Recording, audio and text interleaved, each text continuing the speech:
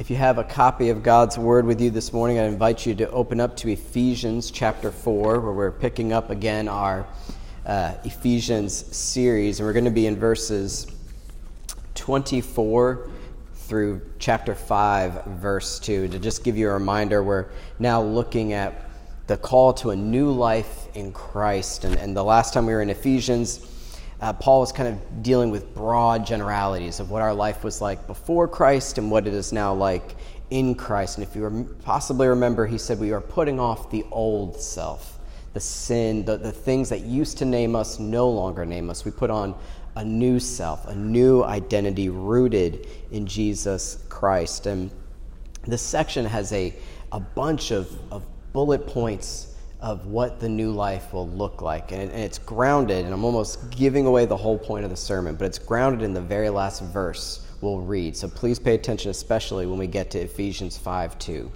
So please give your attention to the reading of God's Word, beginning in Ephesians 4, verse 24.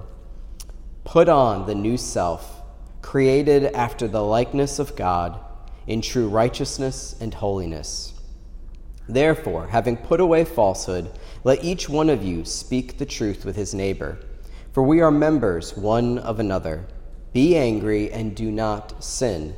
Do not let the sun go down on your anger, and give no opportunity to the devil. Let the thief no longer steal, but rather let him labor, doing honest work with his own hands, so that he may have something to share with anyone in need.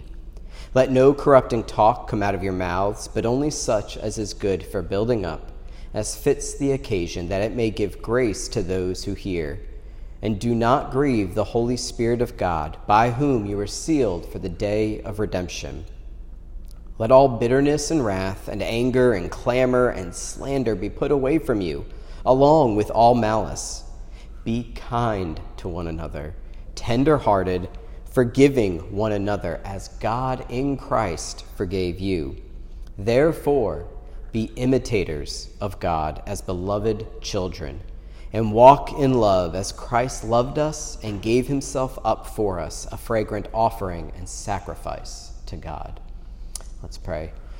Lord, thank you for this inspired word. Thank you that it has given Christians throughout the ages a model, a way to live life, a blueprint of what a life of new birth, new life, new love looks like, and how we can share that amongst one another in this community you've drawn us to, your body, the church. We ask all these things in the name of your Son, Jesus Christ. Amen.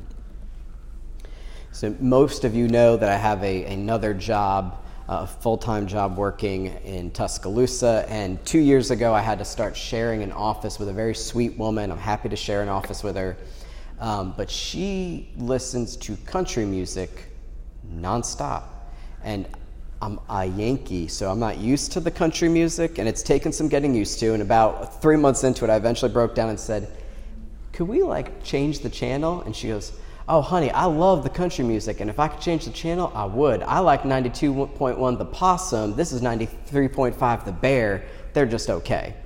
But we can't. We're stuck in this one radio station. We can't get any others for some reason. All that to say, I have become very knowledgeable about today's contemporary country music scene, most of which is not very good, I'm sorry to say. But there is one song that kind of hit me, and it played in the background of my mind. And it's a song by Rodney Atkins called Watching You. And it's a story of a father and son. And it's all the things you would expect. It's a cute song. But the little boy, they almost get in a little traffic accident. And the little boy lets out a little bad word. And the dad, says, where'd you learn to talk like that? And a little bit later, they're about to eat dinner. And the little boy folds his hands and he starts to pray. And he prays to God like they're just good buddies.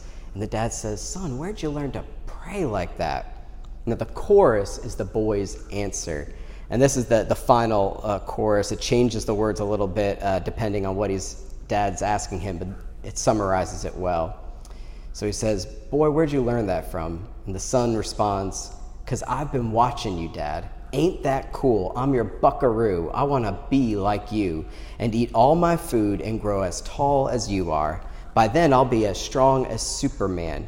We'll be just alike, hey, won't we, Dad? when I can do everything you do because I've been watching you. It's cute. But it hits a point that's so true. Every parent knows about it. Every one of us knows about it. We look at others and we say, there's qualities in you that I want to aspire to. Or there's bad habits that I'll pick up. Every parent sees in their kids things that they start to do, and we can admit it. Sometimes we've got good habits and they do it, and we're like, all right, good. They saw me do this, now they're doing it. We often catch the bad parts where, they're doing this. Where'd they learn it from? They learned it from me. I need to change something about myself. But this passage here is talking about putting on this new self, a new identity, a new way of living life in community. Ephesians is all about the church. And this gathering that we're in together is going to look and be radically different because of this new self, this new life we have. And so Paul begins here, and the reason I started with verse 24, even though it's kind of near the end of the previous paragraph, is because Paul tells the Ephesians to put on the new self. Well, in a couple chapters, we're going to get to the whole armor of God, and Paul uses the same verb there, put on that whole armor of God. We need to live in, embrace all these things that we're going to go through, all these qualities and characteristics, because they're for our good, but more importantly, they're for the good of others. And how do we learn them?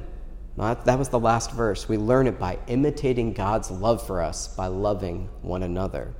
And so let's look at all the ways we're called to love one another. And there was no easy way to break this up. This is not a 3-point sermon because it just reads one thing after another. So we're just going to walk through it. But first, we're called to love one another by being truth tellers. In verse 25, that's what he says.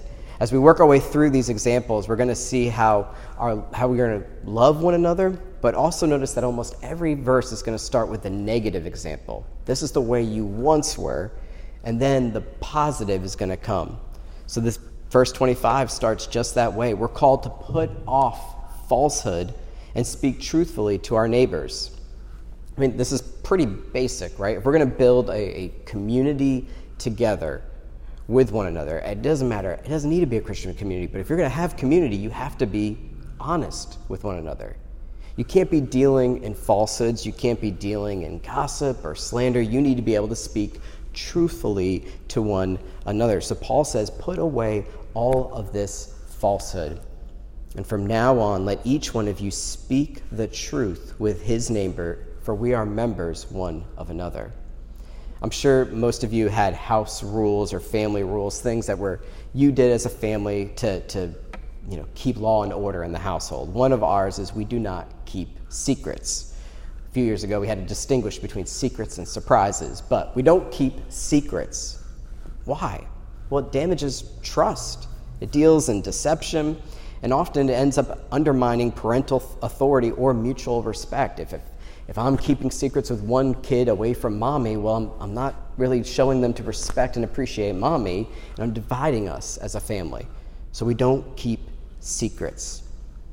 But it's not just the negative prohibition. Paul also then endorses positive speech. In this new community called the church, we will talk to you truthfully about yourself. We will hold one another accountable for sin. We will call out, we will build up, we will encourage you in your spiritual life. And since we're no longer looking out for our own interests, we'll be concerned with the interests of others around us, their well-being. And so the only way we can do that is to speak honestly with one another. So I covered that with, we'll speak to you about your sin, we'll speak to you about your spiritual life. We also just need to learn to be honest and let people in. One of the classic things in church life when you see one another, sometimes maybe that's the first time all week you saw them and they ask how you're doing. You just say, fine, everything's good. Maybe it was a horrible week. But how is your saint, your brother and sister in Christ, going to know that if you've put on falsehood and not spoken truthfully? We're in this pilgrimage together. And so speaking truthfully, we need to embody it and begin doing it.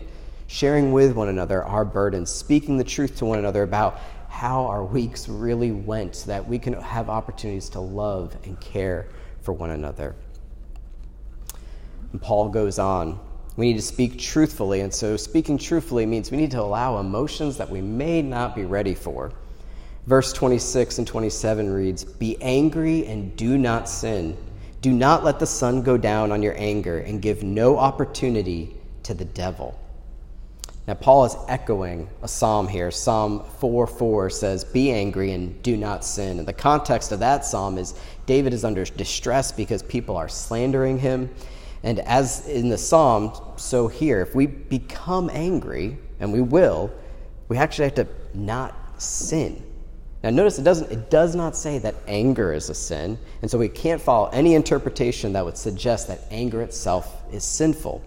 The Bible is full of depictions of anger. God is angry at sin. Prophets are angry at people not responding to the message that they're supposed to deliver. Even Jesus is said to be angry at several different occasions. So unlike the other qualities here, there's actually not really a positive, because Paul's trying to emphasize something, that anger is allowed because anger can be important for community. What do I mean by that? Well, he gives multiple warnings about this, right? How to handle anger. Our anger has an expiration date. He says, do not let the sun go down on your anger. Do you know what happens when you bottle up anger? When you hang on to it? You become bitter. You become hard-hearted. You can't love people well because you're hanging on to something. It eats you from the inside out. C.S. Lewis depicted this really well in his novel, The Prince Caspian, with a character, a little dwarf called Nickabrick. And Nickabrick hates humans. He's full of anger over how they attacked and killed off many of the old Narnians, the dwarves and the fauns and the other magical creatures. And the hero of the story, Prince Caspian, Nickabrick, when he first meets him, he wants to kill him just because he's human. And he decides very reluctantly to support Caspian because Caspian might help him kill somebody he hates even more, so that's okay. The enemy of my enemy is my friend. Well, unfortunately, everything goes wrong, and Nickabrick, who is just so full of hate, will do whatever it takes to win. And so at the end, he betrays Caspian. He tries to summon back the White Witch, and he's killed. Now, what's interesting is as Lewis is writing this, the first person to mourn him is Prince Caspian, the guy he hated. And this is what Prince Caspian says: "I'm sorry for Nickabrick, though he hated me from the first moment he saw me. He had gone sour inside from long suffering and hating." Nickabrick is a cautionary tale for how easily anger can make us rotten inside, and so we become rotten outside. Bitterness doesn't just stay on the outside, right? You start to just exhibit it. You're moody, you're irritable, you're short. You can't enjoy the pleasures and joys of life anymore. We are allowed here to feel anger, but it comes with all these caution signs, right? Don't dwell on it. Don't let it stay built up inside. Don't let it stay inside, because as it eats us up, it also provides an opportunity for the devil. That's the second caution. The devil would love the opportunity to take your anger and turn it into sinful anger, to take it and turn it from being upset about an injustice to being consumed by revenge, being upset about a slight grievance and making it into a huge split in the family. He would love the opportunity to take this and make it sinful. So how can we be angry and not sin? And how on earth does anger help a community? We don't usually think that way. Our anger is righteous when it's directed at sin. John Stott said there is such a thing as a loving anger. Alistair Begg, another great preacher, said, "He that will be angry and not sin, let him be angry at nothing but sin." Are you brave enough to be angry at sin within the church? Will you call it out when you see it in somebody else? Will you confess it when you find it in yourself? Will you confront a brother or sister in the faith when you see something? Or will you be bold enough to take the issue before the elders and say, "Help, we need help with this person who is sinning and won't stop and hasn't repented, and I followed Matthew 18, and I need help." And elders, will we be bold enough to then act right? Sin will disrupt and divide and lie. And in the community that we are called to be in, when we see it in ourselves and in others, it should make us angry. And it should have us focus on eradicating it. So if we actually love one another, we will keep each other accountable. This isn't supposed to be, secret lists of jotting everything down that somebody does. But it is when we think about confronting it and being angry over it, what we're just doing is embodying what God has called us to, and that is to hate sin and then to love one another. He goes on, if we are to be angry at sin and we are to build up community, well, we need to be a community of honest people. If we love one another, we're going to be honest workers. Verse 28 says, "Let the thief no longer steal, but rather let him labor, doing honest work with his own hands, so that he may have something to share with anyone in need." Now, theft was a pretty big deal in the Old Testament. That's the 8th commandment, thou shalt not steal. Even for non-believers, we have civil laws. We don't really like it when people steal from other people's property. So what is Paul going on here? Is he just talking about a general, summary or, something no one's going to find controversial, right? We don't like thieves. We don't like people stealing our stuff. Well, he's probably speaking a lot more specifically to the type of people who are coming into the Ephesus church. So you have to remember, we are way back in the ancient Mediterranean. There's no such thing as a social safety net. There's no Medicaid, there's no Medicare, there's no government agencies. The local temples to Zeus or to Athena or to the emperor, they don't really care if you are poor. They just need money for themselves. So what happens to people that are economically struggling? Well, they'd find ways to become resourceful. They would steal. They would take things. And Paul is saying here that when you join this community, when you've put on that new self, he that was a thief, known to be a thief, doesn't steal anymore. To be part of this community, you're going to work. And that's what he brings that up to Timothy, right? He that will not work does not eat. That's a very famous verse that Margaret Thatcher used that once in a political commentary. But anyways, work is valuable, not so much as we might think for just keeping people from thieving, but for everything it does to bless the community. The labor that Paul talks about here isn't just manual labor, although the emphasis is on exertion, but it's contrasting. Instead of just taking a breezy view to life and nicking a few things here and there, you're actually going to use your hands, your minds, your talents. You're going to work to reap, an income. And the second thing is that when some of these believers were thieves, they stole only for themselves, right? It was a sin of self-preservation. But when we put on this new self, they work for themselves, but more importantly for others. Paul said that they may have something to share with anyone in need. This follows others' examples of Paul's emphasis on caring for the poor and generosity. Like in Galatians 6:10, Paul says, "Do good unto everyone, especially those of the household of faith." And in Romans 12:13, he says, "Contribute to the needs of the saints and show hospitality." The only reason that we have social safety nets woven into the fabric of our democracies is because God demanded Christians to care for one another. And that revolutionized the world. As political theory started to develop, they were like, hey, this religion that does this, that's actually not a bad thing. Maybe we should care for those in need that are struggling so that they can actually produce and give back. We're given gifts so that we can give back to one another.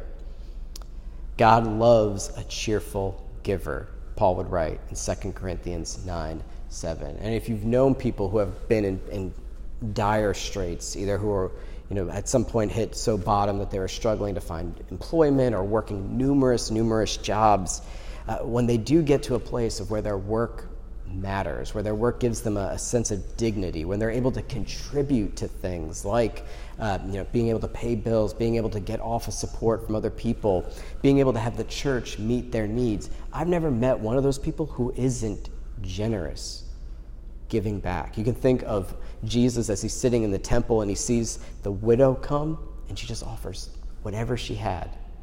She didn't have much, but what God had given her, she wanted to give back to God. And that is what Paul is saying here. In this community, we're no longer, if you were a thief, it stops. You're transformed. You're a new self. Now you're a worker, and your work belongs to God and to the community.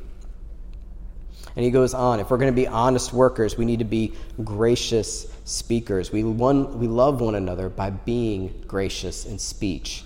Verse 29 says, let no corrupting talk come out of your mouth, but only such as is good for building up, as fits the occasion, that it may give grace to those who hear. And do not grieve the Holy Spirit of God, by whom you were sealed for the day of redemption.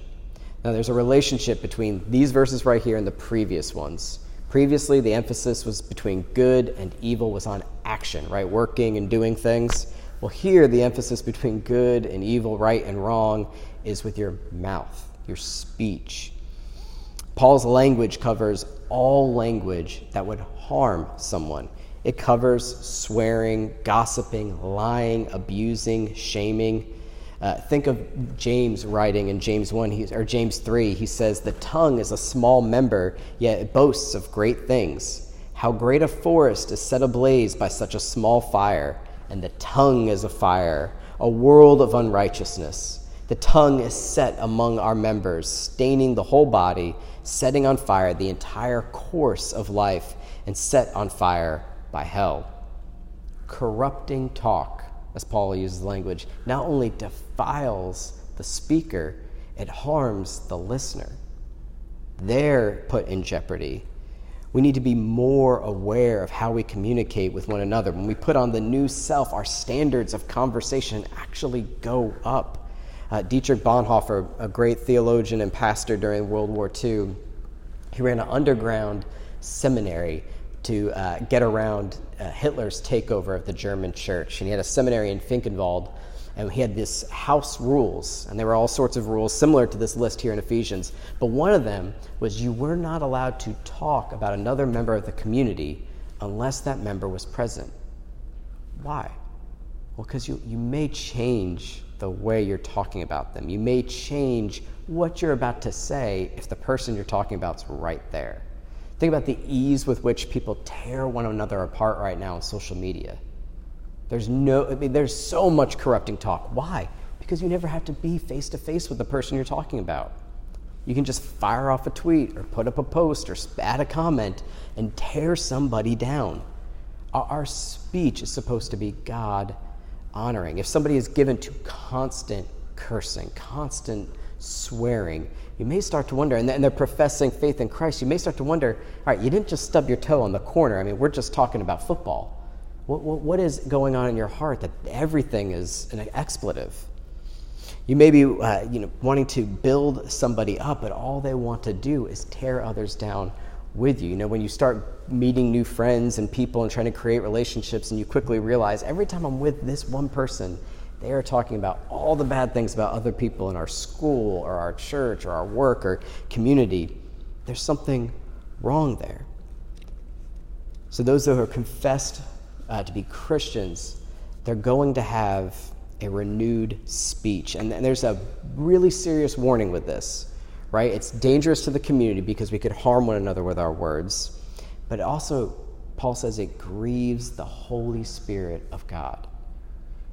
Paul emphasizes this over and over. In 1 Corinthians, in 2 separate spots, he calls the church the temple of God where the Spirit dwells. He reminds us that we were bought with a price. If we are so precious to God, why would we harm one another? Why would we harm each other that we're so highly valued by Christ? Why would we spit in the face of God by taking his name in vain? Why would we tell lies or slander other brothers and sisters who are of equal value before God? We have been washed, we have been made clean, we have been renewed. We are new people with a new way of speaking. And Paul comes in towards the close here. Let all bitterness and wrath and anger and clamor and slander be put away from you, along with all malice. Be kind to one another, tender-hearted, forgiving one another as God in Christ forgave you. We love one another by being kind. In verses 26 and 27, we saw that you can be angry and not sin. Here, the anger that's mentioned, it's all the bad sin, right? It's all the bad anger. It's got the bitterness. It's got wrath. Clamor, I had to look up, but clamor is the type of people that fight and argue and just are shouting, are throwing things, are breaking stuff. They do it out in public where people can see. It's very intense. And it just covers, he goes on, anything that's malicious, anything that is intent to harm. A Christian is no longer to be identified with any of these vices. Paul's point is that this is a repetitive way of living. And if it's not being mortified, then you are in trouble. And the new way of living is to put on these other virtues: kindness, tenderheartedness, forgiveness. Now, all these are supernatural. You may not think that because we have sentimental views of kindness and tenderheartedness and forgiveness. But kindness is a fruit of the Spirit, which means I don't just produce it. It comes out of me, if at all, because of the Holy Spirit's work in my life. Biblically speaking, kindness not only is a fruit of the Spirit, but so is tenderheartedness and forgiving. They're not listed as fruits of the Spirit, but those words are usually in the New Testament used to refer to God or Christ's mercy toward sinners. These virtues now belong to those who are born again, that have put on the new self. And again, it may sound like either Christian niceness or secular politeness. If you remember Ellen DeGeneres in her show, her sign-off always was, "Be kind to one another." And everyone loved it. Oh, be kind. That's so simple. The world could change if we were just kind.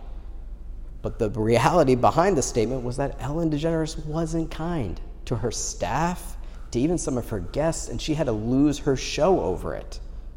There's something deeper at work behind these three graces than we might think. The way we learn to be kind, the way we learn to be tenderhearted, the way we learn to be loving is by looking to Christ. It's his sacrifice on the cross that is our paradigm by which we're going to model our lives. And this leads into his final concluding point that summarizes everything that's come before it. Chapter 5, verses 1 and 2. Therefore, be imitators of God as beloved children, and walk in love as Christ loved us and gave himself up for us, a fragrant offering and sacrifice to God. The imitation of God is how we grow in kindness, tenderheartedness, and forgiveness. Walking the way Christ walked, loving the way Christ loved, sacrificing the way Christ loved. I mean, we're like the kid in the Rodney Atkins song, right? How do we learn to be kind? We look to the Savior. I learned it from you. How do we learn to be loving and forgiving? I learned it from Christ. New Testament love is not sentimental. It's built on sacrifice. Paul says that Christ gave himself up for us. In Galatians 2:20, he uses the same language. He says, I have been crucified with Christ. It is no longer I who live, but Christ who lives in me. In the life I live now in faith, I live in the flesh, I live by faith in the Son of God who gave himself up for me. The love Christ displayed on the cross was for us. It's our model for living in community. His giving of himself is what we need to be transformed, tossing away the old self and putting on the new. Love and transformation are so intimately linked in the New Testament. Jesus is described here as the fragrant offering and sacrifice. The book of Hebrews would say that it goes to great lengths to show that Christ's death on the cross was the perfect sacrifice made by the perfect priest on our behalf. So as Christ walked in love, we must now walk in love. We live a life of love because love itself, love himself, gave himself for us. So this new community is better than a country song. This new community is modeled and imitating the very Savior of the world.